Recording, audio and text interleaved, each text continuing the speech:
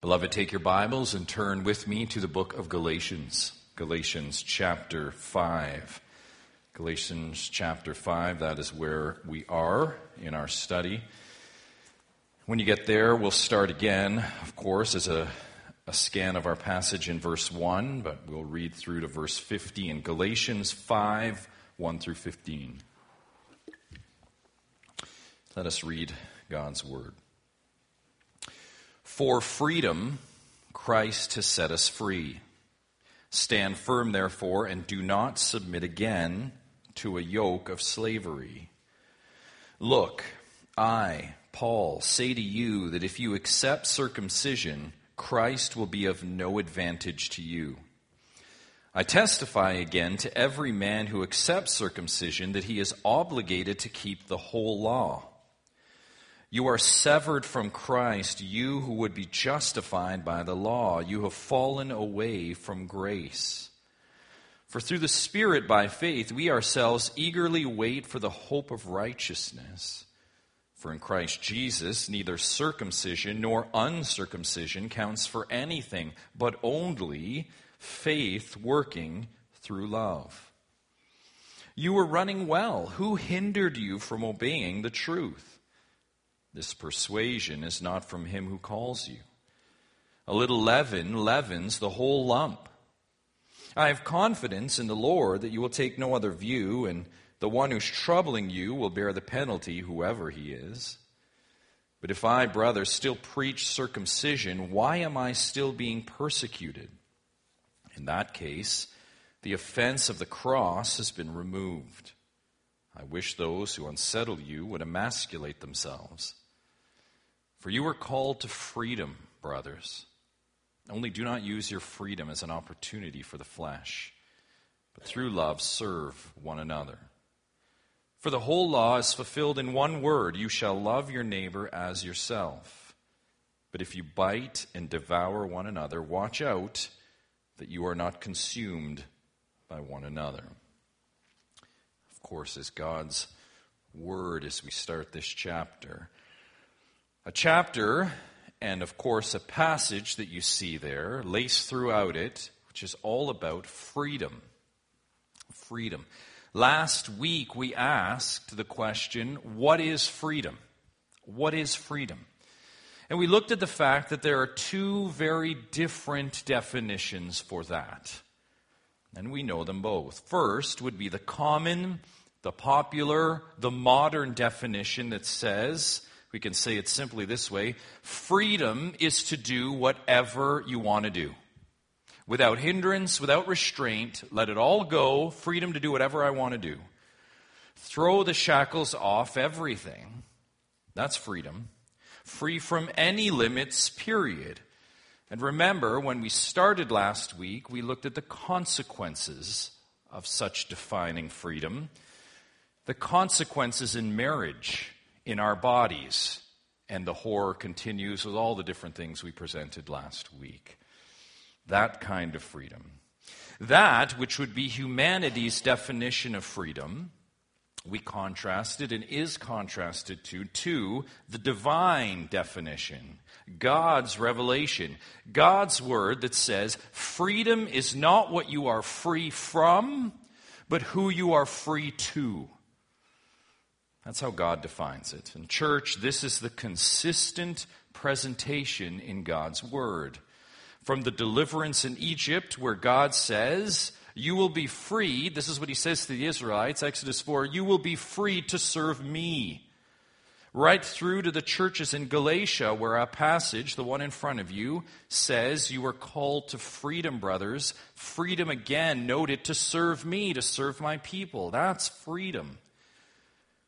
As we noted last week, such a notion of freedom to serve God, to serve others, freedom with obligation, with instruction, freedom that is not about us, and that's it. Such a definition of freedom runs in direct opposition to what the world says freedom should be. And we said this last week, and it bears mentioning again. Beloved, you look at the definition that we're going to look at today, that we've been looking at, the world would say, what in the world are you talking about? That's not freedom.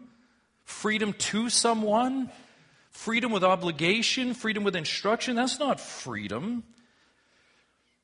We would say, others might say that, but beloved, listen to me. Sadly at times, we noted this last week as well, it also runs contrary to what some in the church believe.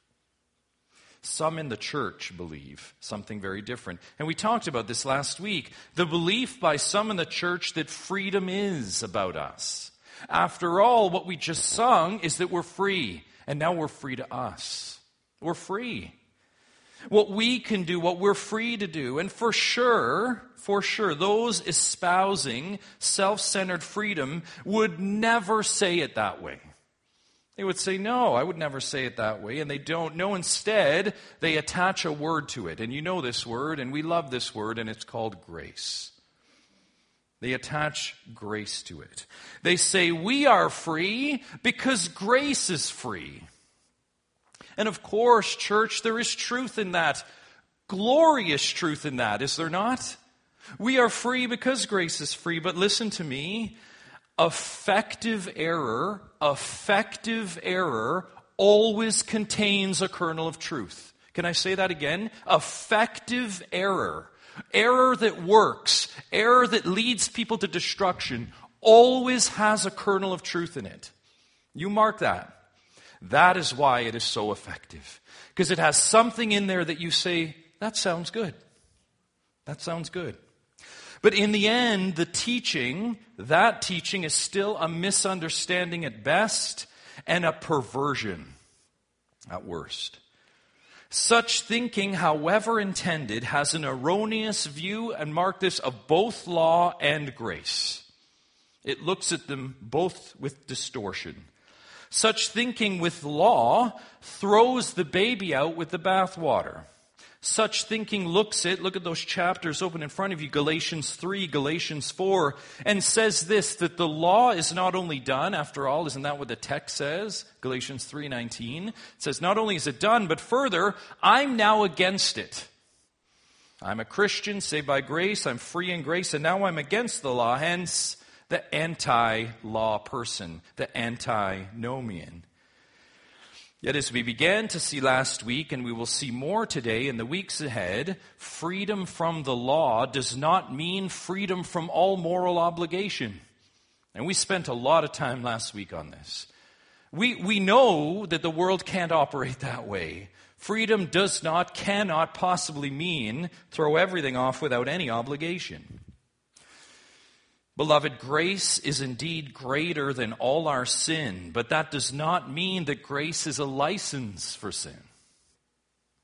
And this is where the antinomian, the free grace proponent in the church, misses verses like this. Let me just give you one, again, as we set the table this morning. Titus 2, verse 11. Titus 2, verse 11. Just note this. Speaking of grace, this is what Titus 2 says. Listen carefully. For the grace of God has appeared. Let's talk about grace. The grace of God has appeared. Amen. Bringing salvation for all people. This is the presentation to all people, all men. Grace. Praise God. But Titus 2:11 doesn't end there. Listen to what it says. It now gives the purpose of God's grace. Training us to renounce ungodliness and worldly passions, and to live self-controlled, upright, and godly lives in this present age. That is the purpose of grace. Do you see that? That's the purpose of grace. And we would say, as we turn our attention back to Galatians, that is the purpose of freedom. Because it is by grace in which we are free. And that's the point of grace. Training us, disciplining us, pointing us to the one, not to ourselves. That's why we're free. Freedom, true freedom, biblical freedom is what we are, and I would say this, Westmount, who we are free to. That's true freedom. It is freedom to renounce what is ungodly, what is worldly, and what is sinful. It is freedom to be self-controlled, to live rightly, and to choose what is right. Beloved, that is freedom and more. This is what we saw last week and we began with. That's freedom's command. That is freedom's command. Freedom's command, that's where we started in verse 1 last week. And let's just look at that verse again. Look at it. So clear. For freedom, Christ has set us free. Stand firm, therefore, and do not submit again to a yoke of slavery. Here's the command of freedom, just so clear. Christ has set us free. Christ has given us freedom. Through him, we are free. But look at it again. We talked about there is a truth, and then there's a command. Do you see that in one verse? It's not, Christ has set us free, now go do whatever you want. Christ has set us free, stand firm. Stand firm. That is freedom with instruction. That is a command. Last week we noted how modern freedom thinking has no place for rules. We talked a lot about this. Freedom today is being tethered to absolutely nothing. Freedom today says, again, I just want to do whatever I want. Yet here, look at the text. We are given a clear command under the umbrella of freedom. And you know what? This command is actually saying it's not about that we can do as we please. Do you see that? Command says, no, it's not about us doing as we please. It is to do as God says. To do as God says. And here in Galatia, the threat was to do as man says. Remember that faction that invaded Galatia from Jerusalem, those Judaizers, those Jewish Christian missionaries? They came in and they said, what? Yes, yes, yes, Christ. But in order to complete your salvation, you need circumcision.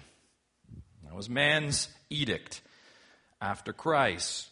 Remember that fleshly reasoning, that movement backwards to the elementary. And we talk so much in this letter about the purpose of the law, right? That like a school master, that pedagogos we talked about, really just disciplining us to see our sin and drive us to Jesus. That's the purpose. But it was, what did we say? An elementary thing, right? Do you remember that? It was the Mosaic law was an elementary thing. In chronology and theology in so many ways. When we think about the Mosaic law, we think about the slavery under the law, right? But we think about what it is pointing us to, those carnal things. And beloved, when we talk about the Galatians and their attraction to go back under the law or to accept the law, and for the Jews to go back under the law, we talk about the fact that this is what false teaching, particularly here in Galatia, and let me submit to you today, always does. It's a regression, is it not? Freedom is always a draw backwards. Remember we talked about that last week? It's always a draw to be juvenile. It's always a draw to go backwards and to go down. That's why, and look at chapter 4, verse 9, he says, why?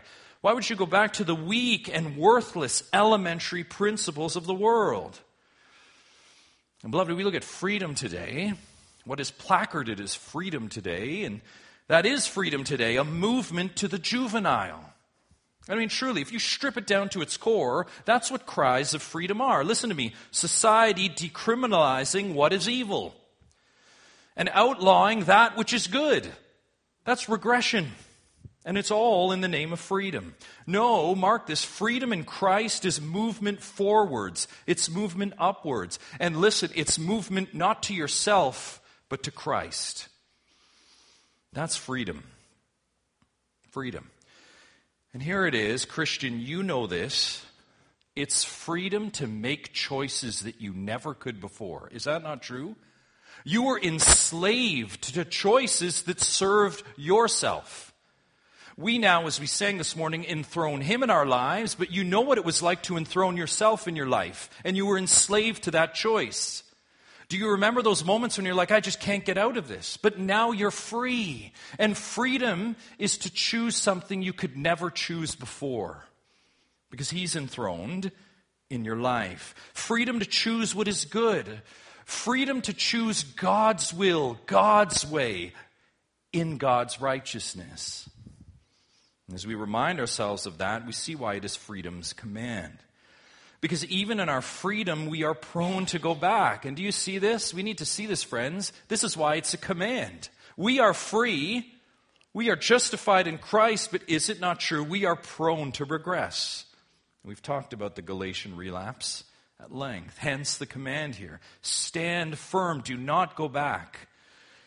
In our flesh, we want to, and we will if unchecked. We will. That is why freedom, true freedom, always needs instruction. If I could give one apologetic for reading your Bible every day, this would be it. Because you're prone to wander. And Lord, we need it. Every day we need to be reminded that we're prone to wander. And we need instruction. That's why I am thankful that in my freedom I have instruction. Right here. That's the first we looked at. And then we looked at verses 2 to 6. Not only freedom's command, but we looked at freedom's character. Freedom's character. Simply, what does freedom then look like?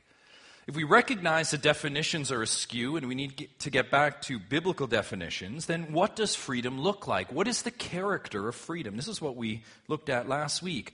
And with that question, Paul makes a couple of things clear. Look at verses 2 to 6, just by way of recap. We see first, freedom in Christ is not accepting anything other than Christ to be justified. I almost feel like I've said that 117 times in the study of Galatians, but I mean, in one sense, that's the book, and we need to hear it over and over again, do we not? Freedom in Christ is not about needing to be circumcised or any work for that matter. Freedom in Christ is not making sure you give this much, do this much, attend this much, and so on, right? It's not about pulling out the list with the boxes and just making sure I'll be right with Christ if I do this. That's not it at all. Those worldly measures, as Paul has argued, amount to nothing more than slavery. Slavery. No, the character of our freedom in Christ, and note this, it's simple, is Christ alone. That's the character of your freedom, Christ alone for justification. 2, freedom in Christ is not hoping in anything other than Christ for glorification. So we talk about the beginning, to be justified, and we talk about what's coming, glorification. Look at verse 5, again by way of recap. For through the Spirit, by faith, we ourselves eagerly wait for the hope of righteousness. We took time last week with this character of freedom, and it's not us. Freedom is not our works, not our righteous deeds. Thank God for that, right? Remember we talked about it. Thank God. At the end of time, at the fullness of your time, it's not about how well you did the thing. Praise God, it's all Christ. No, beloved, if our hope was in that, what did we say? Then we would have no hope. If your eternal destiny rided on how well you measured up, well, that would be a hopeless situation. Because the Bible says all of our righteous deeds are pollution and bankruptcy before God. That's what God says. They're like law works, right? Feeling that we can. No, freedom's character is in the righteous deeds of the only truly pure, spotless, righteous one. And that makes sense, does it not? The only one that has the merit and the divine validity to say, I am perfect. And when we sing and we pray and we live, it's in His righteousness, the perfect, spotless Lamb. And that is why you can have hope. Because there is a sense, if you're just trying to get right with God, you'll never get there, ever, God says. You need Him and His Son. But that fact brought us to verse 6 and the question of deeds or works, period. Because one might say then, well, what role do works have at all then? And maybe the antinomian has a point. I mean, if we're only justified by Christ alone, then what's the point then? And even more, if this life is temporal, what's the point? We would say if it was left there, verse 5, maybe those against law might have a point, right? And you know, I have to say, that is what you want to ask someone with free grace. I mean, if it's all against law and flouting liberty, here's a question you can ask your free grace friend. What is the character of that? What's the character of that then, if that's how we choose to live? I mean, you likely know someone like this, proclaiming grace and even proclaiming Jesus, but listen to me, their lives, their choices, their words, their deeds, much of their character are virtually indistinguishable from their neighbor, their coworker in the light. I know you know people like this. They say yes to Jesus, but their whole life tells you you would never know. You would never know. Which brings us to precisely where we left off, and it's where we'll be for the rest of this letter. It's the here and now and the in-between. Everything between justification and glorification. What does the character of freedom look like? What does freedom in Christ look like now? Look at verse 6. For in Christ Jesus, neither circumcision nor uncircumcision counts for anything, but only faith working through love. In Christ. See the domain? In Christ, neither circumcision nor even uncircumcision count for anything. I mean, that's quite a scope. But something does. Look at it. Something does count for something. Only faith working through love. And that's the character of freedom in Christ. That is the fruit of freedom. And that's exactly where we left last week. Faith, whose fountainhead we've seen before. Remember chapter 3? Verse 14, it said, so that in Christ Jesus the blessing of Abraham might come to the Gentiles, so that we might receive the promised Spirit through faith. What about, again, verse 5, just one verse that we just read before, verse 5, about the Spirit by faith we hope for our righteousness. The Spirit whose full expression we will see shortly when we get down to verse 16. We will see the Spirit in full measure. Yet before we get there, freedom in Christ still requires more definition for us. And this is extremely important, Westmount, not only because it is right here as we'll see today, but it is absolutely paramount because the age that you're living in right now has something very different to say. We've made that point at length. So, let's take our next point. Freedom's command, freedom's character, and now freedom's confidence. This is the next set of verses that will tell us this dimension of freedom. Yes, confidence, another of the hallmarks of professed freedom today. You will not get far in the world today in a talk about freedom with also a talk about confidence. And when you hear those espousing that kind of, I can do whatever I want freedom, there is one characteristic I would submit to you that is true to all of those people, and it is this. They are very confident in what they're saying. In fact, that is the foundation of their freedom. It is confidence to be and do and all of the things of who they am or who they are. This is the confidence today that says, just give me freedom and I'll take care of the rest. What we need is liberation, and I will then take care of the rest. And I mean, consider that slight tweak. Just give me the freedom, and then I'm good. Leave me alone. Nowhere is this more powerfully illustrated than in Luke 15. I just want you to turn there. Put your bulletin in Galatians, and I want you to turn to Luke 15. You know this young man very well, but I want you to see he exemplifies what we're talking about here when we think about confidence in freedom. It's the parable of the prodigal son.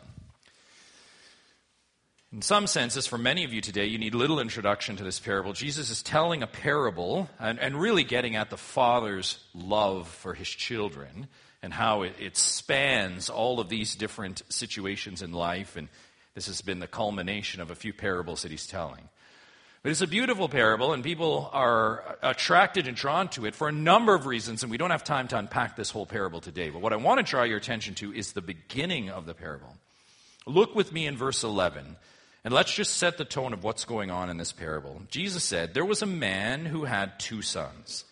And the younger of them said to his father, Father, give me the share of property that is coming to me. And he divided his property between them. We just pause there for a moment to say that's freedom's confidence in the world, right? You know this attitude, do you not? Father, give me what's coming to me. I'm under your roof. I'm tired of this. Give me what's coming to me, and I just need to spring free. This is confident freedom in oneself. And here it is, one's plan to be sprung free. Let's continue. Not many days later, the younger son gathered all he had and took a journey into a far country. Now, you would imagine, right, at this point, he's got all that he needs. He's out from under mom and dad. He's got a chunk of cash. And he's in a far-off country. I mean, answer me this. Is this not freedom today? That's what people want. Just get me away from all those rules and instruction, and I'll tell you how it's going down. we continue. And there he prospered, and then it went happily ever after. No, and I say that, beloved, to prove a point. That is what freedom's confidence in the world says will happen. Give me my stuff, give me my freedom, and let me show you how this will end. There he squandered his property in reckless living. And when he had spent everything, a severe famine arose in that country, and he began to be in need. You might say, right, what about the money he had? What about the freedom? So he went and hired himself out. I thought he was free. He goes and he hires himself out to one of the citizens of that country. Okay, so just a small job then, right? Maybe it would just be, packing groceries or whatever it would be. Who sent him into his fields to feed pigs. And he was longing to be fed with the pods that the pigs ate, and no one gave him anything. This is freedom. This is freedom. This is what is demanded as freedom today. This young son stands as a profound illustration of you get what you ask for, right? And I want you to think for a moment now, consider for a moment all the things that are his as he left his father. Now listen, in freedom today, and this is so important because it does tie to our text. You have me saying, where is this? This is the confidence of freedom today. He was his father's, right? Do you remember that? Where did he live? In his father's domain, under his father's authority, with his father's stuff. And now he wants to be set free. And he says, sever me from my father. And he's got it. He's got temporal freedom, but now it's just him, right? Consider his situation. All that he has now is just him. He went from a son under the roof to now a man out on his own. He had lots of money, sure, and think about it. Those first few days, he would have been the talk of the town. Do you know how much money that young son has? He's going to do things. But now, money that is exhausted. Money with an expiration date. And living as he wants, you better believe it. I mean, think about it. Every single choice the young prodigal makes, it's his choice. It's his choice. But note it. How is that life? Verse 13, living recklessly, no limits. In church, we would say the prodigal is a stark example of the wrong confidence, the type of confidence and freedom that is completely misplaced. And listen, lest we miss this, as you look at this beginning of this parable and this young man, this type of prodigal confidence is the reliance today. Some time ago, I had the opportunity to sit down with a young man, and in a moment of unbelievable candor, he said to me, I just want to get out from mom and dad. And I knew this young man, and I knew his parents, and I was like, thinking in my heart, are you kidding me right now? He's like, I just think about their choices, and they don't really know. Mom and dad are behind the times. Have you heard that? They don't really understand, and and this young man was so open with me. And he basically told me, he's like, all I need to do is just to be free from mom and dad. He was just telling me this. He's coming out. I just need to be free. And we worked through this. We had a time together wrestling through his wrestling with the rules and instruction and the hindrance that he would say and the limits of living at home. I don't need to tell you anymore. You know how that goes down. And what I applaud about this young man, and he was honest with me about this. He's like, I just want to be free. Now, there's so much more I can say about this. But listen, one thing I do need to say, this wasn't coming from someone in a disadvantaged life. This is from someone, by all appearances of this family, was doing very well. A family that knew the Lord. Beloved, we can't hide from this. Our own reasoning that says, I just want to be free from everything. Do you see how it goes down? Your children, your grandchildren just want to be free in their carnality. Because there's a sense, and this is our fallen depravity, it goes right back to the garden, that says, I want to be like God. I want to be free. I want to make my own choices. Little do we know.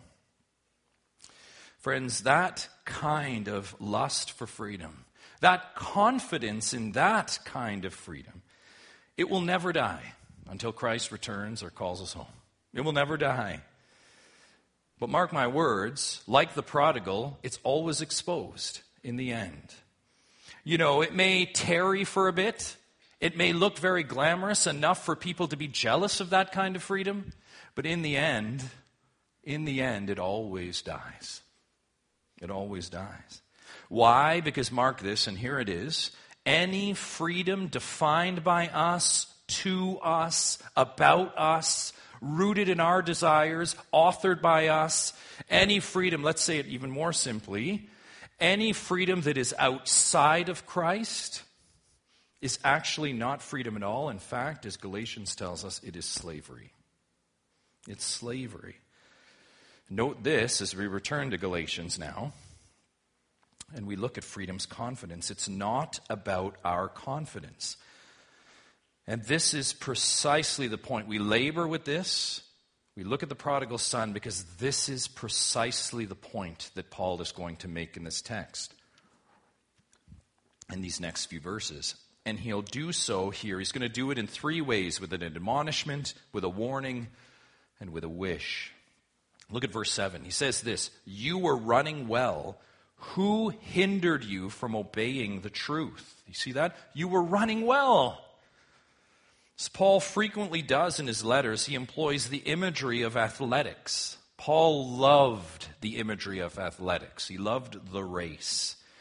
And specifically, he equates the picture of a runner in a race to the Christian. In Philippians 3, it's that endurance, right? I press on for the upward call of Jesus Christ. You know that motif. What about in 1 Corinthians 9? He talks about the self-control of the runner. I beat myself into submission, right? This is the discipline, we know this, of the Olympians. 4 years, they discipline their bodies so that they're ready and optimal, right, to run the race. This is the motif Paul uses. But here, when you think about running in athletics, it's the threat to the race that it is in view. He will again employ that motif, but now he's going to talk about the threat, the obstacle, the hindrance. And more here, if you look at the way Paul has put together that verse in verse 7, who hindered you from obeying the truth? More here, the image is someone that's invading the runner's lane. I want you to think about the runner in his lane.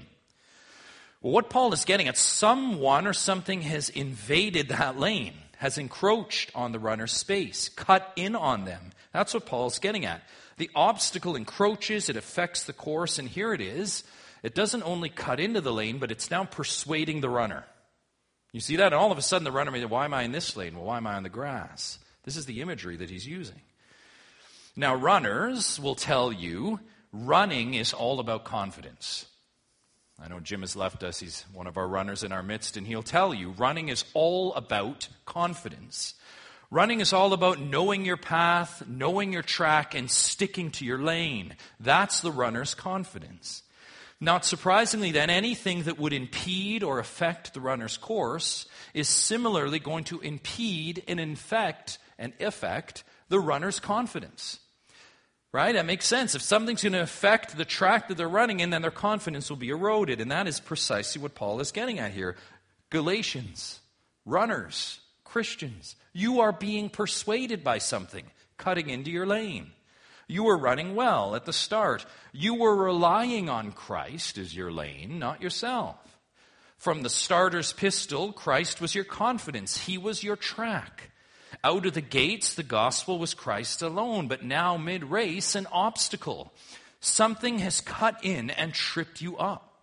And is now not only tripping you up, it's persuading you. You see that? It's persuading you. Paul continues. Look at verse 8. He says, and this persuasion, this thing that's cut in, by the way, Paul says, this persuasion is not from him who calls you. This thing which is affecting due course, that's changing your course, Paul says, it is not from him who calls you. Look at chapter 1, Galatians. Do you remember this? We opened this letter, and Paul, when he came out of the gate, look at verse 6. He says, I'm astonished you're so quickly deserting who? Him who called you in the grace of Christ and are turning to a different gospel. Now, the whole context of that first chapter tells us who it is that calls. Look at verse 3. Grace to you and peace from God. Look at verse 10 as we look at the bookends. For I'm now seeking the approval of man or of God. His whole point in this chapter is it's God who called you. Now you're letting man persuade you. You see that?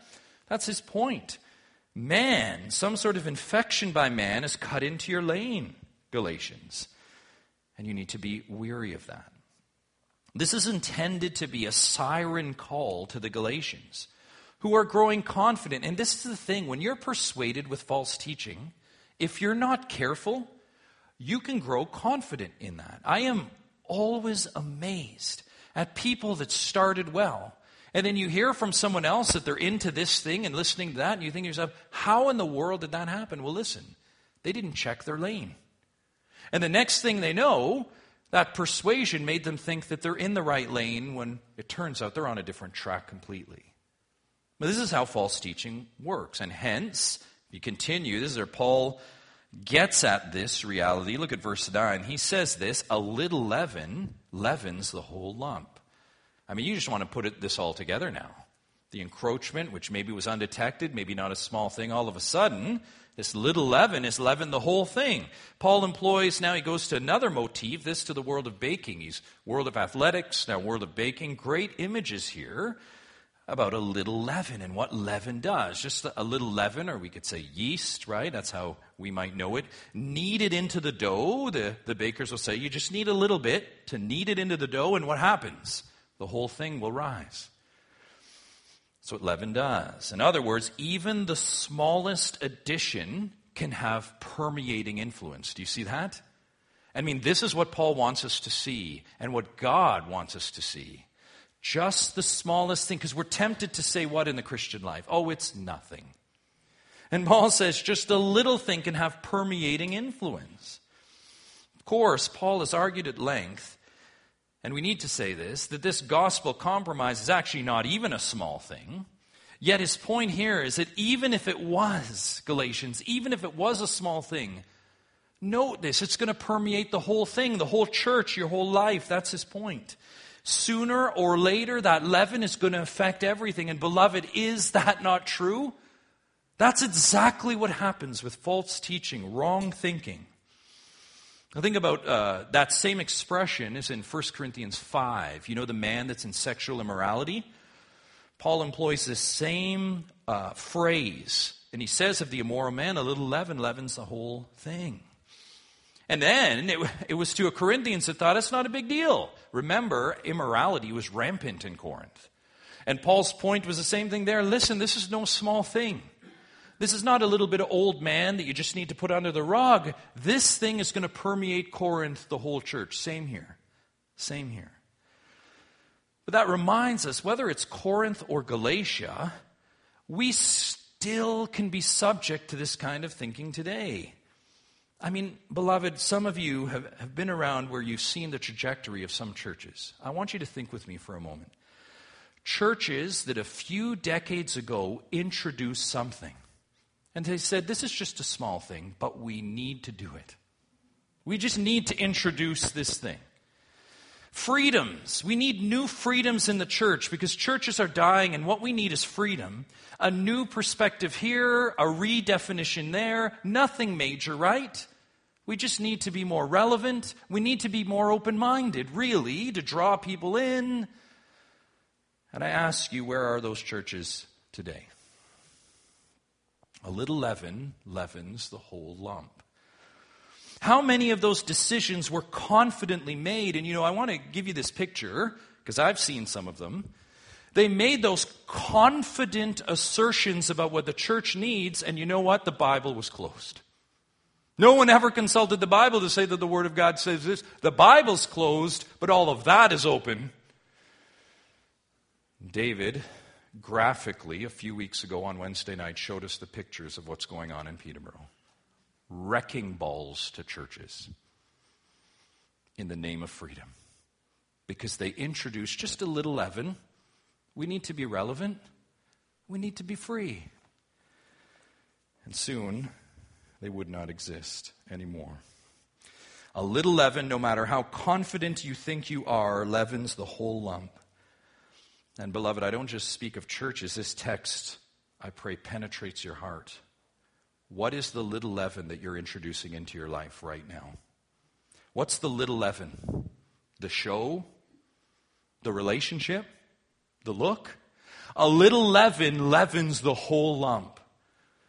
That's when I pick on Jim, just because now he's away and in sunny climates. But Jim always has this expression for us here. No one ever says, no one wakes up like David and says, you know what, today I'm going to introduce a little leaven so that I can ruin the rest of my life. No one ever says that. Because a little leaven, when it's introduced, seems like it's okay in the name of freedom. We're Christians, we're free. We're free to do this. And listen to me, Westmount, we're going to get into all of that, about what we're free to do and the choices we make, because the text will take us there. All those things, little leavens, and now they've affected our lives. Just like these Judaizers introducing a little leaven, Christ for sure, but this too. Paul says, Galatia, Westmount, that is not you. Now let's define proper confidence. Let's do that. Look at verse 10. Paul will now turn after this warning and say, you want to talk about confidence, Galatia? Let's look at this. Verse 10, I have confidence in the Lord that you will take no other view, and the one who is troubling you will bear the penalty, whoever he is. Confidence is all over this verse. Do you see it? And what we're going to do is do what Paul does and just follow him through this. We're going to look at first confidence fruit, and then we're going to see what the root of that confidence is. All these manifestations of confidence, and I'd submit to you biblical confidence, what do they look like? Well, here's the first one, and it's not what you would think. It comes at the end. He says, the one who's troubling the Galatians will bear the penalty. That's a confident statement by Paul, is it not? People today would say, well, he's very judging. I mean, he's very judgmental. His confidence, is Paul just arbitrarily making decisions about things? No, he's not.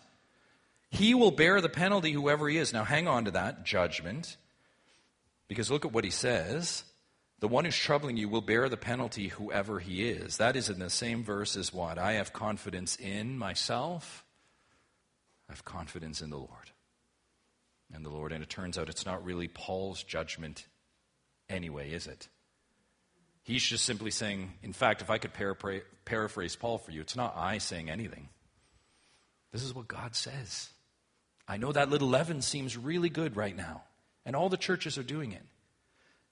But this is what God says. This is what God says in the Lord. That's confidence. That's confidence. And it's a multifaceted confidence, so robust here. And again, a sobering indictment on our lives and our churches today. But this is confidence. Yet there's more confidence here. Let's look at the positive. Confident also in the Galatians' fate. And look at this. Is Paul confident that they'll wisen up? Or is Paul confident that they're really good runners? No, his confidence again is where, and this is the heart of this section, in the Lord. Do you see it there in verse 10? His confidence is in the Lord. Paul's theology, beloved, is squarely in order here. It's the same doctrine of God that enabled Paul to say, think about Philippians 1:6. You talk about confidence, Paul, remember, said, I am sure of this, that he who began a good work in you will bring it to completion at the day of Jesus Christ. I mean, you want to talk about confidence. Christian, that's your confidence. What God started in you, he will see through to completion. And you know what? It's not because of your deeds. It's not because you're a really good Christian. No, because it's on him. Jesus Christ will grab you gently by the scruff of the neck and sanctify you and pull you along. That's the image, because it's him, not you. That's confidence. What about this? John 10:4-5. When you think about straying, and people say, and I mean, listen, friends, this challenges all of us. Those that we know that are straying and they've been gone for a long time, listen, you know what John 10 says? You know what the shepherd says? My true sheep follow me. They know my voice. And listen, this is what Jesus says. A stranger they will not follow. That's hard, isn't it? Because we all know people straying, and I mean, they're way out there. But the text says, the chief shepherd says, those that are truly mine, they know my voice and they will follow. Look, we all have those seasons. I've had them. Where you're out there and you think that stuff is good. My sheep know my voice. They know me. And a stranger they will not follow. Beloved, that's your confidence. And that's why you're in this every day. Because this is your confidence. This is the confident word of God. So encouraging, I pray. Confidence that is, listen, all in God, all His plan, all His work, all His way. That's confidence. That is freedom's confidence. Confidence above, not confidence below. And here it is, not confident in you. It's not about your confidence and your aptitude in what you can do. And can I say, as I love you all, praise God, it isn't. Praise God, Westmount, it's not about us. Because we'd be in trouble. But again, we're reminded that kind of confidence is folly to so many. Look at verse 11. This kind of thinking, what we're saying this morning, people just can't get this. But if I, brothers, still preach circumcision, why am I still being persecuted? In that case, the offense of the cross has been removed. So much here. Simply, Paul reminds the Galatians of two things in this verse. Number one, look at it. Preaching circumcision, or we could say preaching works. Hear me. Preaching works is always easier. It's always easy to preach works. Always. The implication of Paul's question in verse 11 is that he is being persecuted precisely because he is not preaching works. Right? He's being persecuted precisely because he is not preaching circumcision. And Westmount, it's true, it'd be easier for me, let me tell you, week to week, for me to stand up here and just every week give you a recipe of what you need to do. I mean, how easy would that be? Here's 4 steps this Sunday, here's 5 steps that Sunday. But listen to me. Think about what we're drawn to carnally. We want that, don't we? How many times do you hear, or maybe pray, just tell me what to do? That's our economy. Our economy is works. And charlatans, gurus, false teachers, they make a mint off this. Listen to me. I'm here to rip on all Christian bookstores, but 90% of Christian bookstores are filled with this stuff. Just do. Again, I've told you before, you want a good kid, you can have them by the end of the week. Just buy that book and just do these things. Beloved, our heart beats to this stuff. What do I need to do? Just tell me what I need to do. And friends, it makes money. I mean, can you just imagine? Can you imagine back there? This would be the stuff of conferences in the first century. You'd have a circumcision conference. People would be like, well, what do you do? Did you hear about this? I mean, we got to be circumcised. Yes, we got to do it. 7 steps to do this. That is the way we are. And that reality brings us to the second point Paul's making here. Preaching the cross, on the other hand, right? If circumcision and works is easy, here's the contrast. Preaching the cross is folly. Preaching the cross is foolishness. Paul uses the term here, look at it, the offense of the cross. And further, he suggests that if he preached circumcision, if he compromised, look at this, if he compromised, that offense would be lifted. And church, I want to tell you something today. This is precisely what many churches do. They do not want to be offensive, right? Do you know this environment? We cannot be offensive. But listen, whether you like it or not, the gospel is extremely offensive.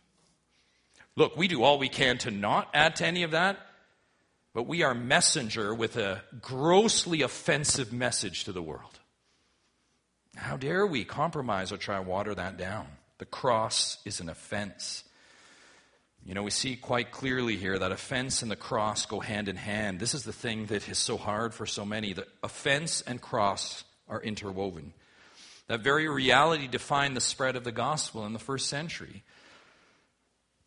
Think about 1 Corinthians 1:18. The word of the cross is folly to those who are perishing. There it is. The word of God tells you this is foolishness. You being here this morning and taking in this, you're going out to a world that says, you're fools. You're fools. Why are you doing that? That's the cross. I think about how he says in verse 23 of that same chapter, we preach Christ crucified. Listen, a stumbling block to Jews and folly to Gentiles. All that to say to mankind, to the masses, the word of the cross, the message of the cross is absolutely foolishness. It is nonsense. That book in your hand is nonsense on par with a children's fable. That's what the world would say. Yes, that is the offense of the cross. And you say, why? How? It's my everything. And it is, church. The cross is such an offense to humanity because, listen, it stands as an affront to human pride. Cross obliterates human achievement. Christian, you know that. If you're a genuine Christian here today, you know exactly what I'm talking about. The cross says you can do nothing. You can do absolutely nothing. Mark this, Westmount. Humanity longs for a gospel in which they can feel good about themselves. Humanity, even in the church, wants a gospel that they can pat themselves on the back. That's what they want. They want a movement. They want a way to say, I'm good and I'm something. But the cross stands as a beacon, and it says it obliterates that. It says it is the foolishness of God to take what is despised, you and me, and say, you are children of God. And hence, Romans 1, I am not ashamed of the gospel. Why?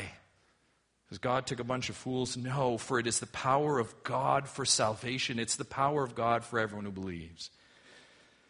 Beloved, I know we're a little out of time, but bear with me. The cross is offensive. Any attempts to try and make the cross less offensive is just simply unbiblical. The cross is offensive. And it is that offense that saved your soul. And you know it is. Because it's only at the cross where you just heaped yourself, like the tax collector in Luke 18, and said, God, be merciful to me, a sinner. I have nothing to give you.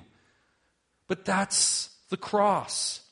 And that's why it's so offensive to a world that wants to erect beacons of human achievement. This is as old as Genesis 11.